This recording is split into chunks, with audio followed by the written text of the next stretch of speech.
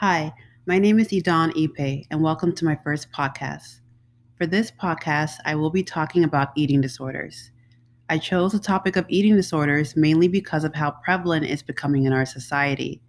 I personally know of people who are battling this illness today and have seen how eating disorders can take over and destroy a person's life. I think it's so important to raise awareness, whether it means discussing what signs to look out for or treatments available. I hope this podcast helps anyone who may be struggling or knows someone who is struggling. So, what is an eating disorder? An eating disorder is a mental health condition where one has an unhealthy behavior, obsession, and compulsion around food, exercise, and or body shape. It occurs in both women and men, young and old. This is a disorder that does not discriminate. However, males are often the least diagnosed with eating disorders, and this is due to the stigma and shame about admitting to what is falsely assumed to be a woman's disorder. Gender has little to do with developing an eating disorder. Here's an interesting fact that I found out about eating disorders. According to Millie Plotkin, who was the author of Eating Disorders by the Numbers, 9% of the US population, or 28.8 million Americans, will have an eating disorder in their lifetime. This is a disorder that is very common, and I believe it's important to spread awareness on the signs and symptoms. There are several types of eating disorders. The three that I will be focusing on will be bulimia nervosa, anorexia nervosa, and binge eating disorder. Bulimia nervosa is a cycle of binge eating where the person self induces vomiting. It's a serious and potentially life threatening eating disorder. Some symptoms of bulimia include intake of large amounts of food followed by purging, excessive exercise, and fasting. While self induced vomiting is the most common method of bulimia, it is not limited to just that. A person can also misuse laxatives, diuretics, or other medications. People with binge eating disorder usually prefer to eat in secret, use the bathroom right after eating, and may have damage to their teeth and gum from excessive vomiting. There is a misconception about bulimia that often comes up, and that is that purging helps to lose weight. However, purging does not get rid of ingested food. Half of what a person eats during a binge episode actually remains in the body. Laxatives make a person lose weight through fluid and water loss and is only temporary. For those reasons, an individual with bulimia is usually average or above average weight. The next eating disorder I want to discuss is called anorexia nervosa. A person with anorexia nervosa tends to follow very strict food restriction. They have an intense fear of weight gain, low body weight, and may have a distorted body image.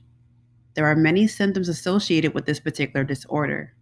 For instance, constant dieting and obsession with calories, hiding and cutting foods into little pieces, social isolation, thinning hair, and depression.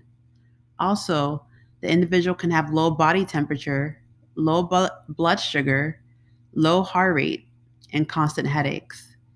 You'll notice the person showing signs of always feeling tired and in some cases even faint. People who tend to have this disorder may be those who have been abused, bullied, or have low self esteem. Anorexia is more than just a person not eating enough food. It's about self hatred, control, and perfectionism. It's about the pressure one may feel from family or the media to be accepted. The last disorder is binge eating disorder. According to the National Eating Disorder Association, this is one of the most common eating disorders in the United States. It is estimated that 3.5% of women, 2% of men, and 30 to 40% of those seeking weight loss treatments can be clinically diagnosed with binge eating disorders. It's characterized as eating large amounts of food over a short period of time and feeling a lack of control during this period. There are a variety of factors to what causes a person to binge.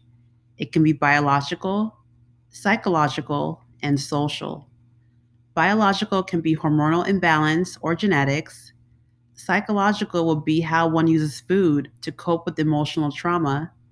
And social is anything from family, culture, and media influence. A common misconception about binge eating disorder is that it only impacts overweight people. This is absolutely false. People of all body sizes are impacted by binge eating disorder. Another one is that binge eating only involves high fat foods, when in fact, the foods reported eaten during binge eating episodes are often part of a fad diet. Binge eating disorder can cause a lot of complications, such as insomnia, gallbladder disease, type 2 diabetes, and hypertension. Profession and sport may require a certain body type, which can indirectly lead to one of these disorders. Say, for instance, ballet, modeling, figure skating, or acting. All of these professions have an image of what they believe a person should look like, and that can create pressure for someone to fit that image.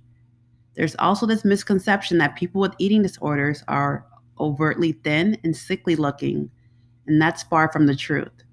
A person can look healthy and be at a normal BMI while still showing symptoms of having an eating disorder.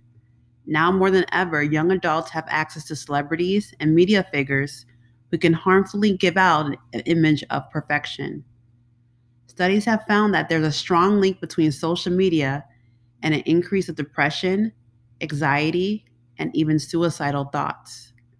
On the bright side, there are treatments for eating disorders, and recovery is possible. Statistics show that over 80% of people who have been diagnosed with anorexia nervosa have completely recovered.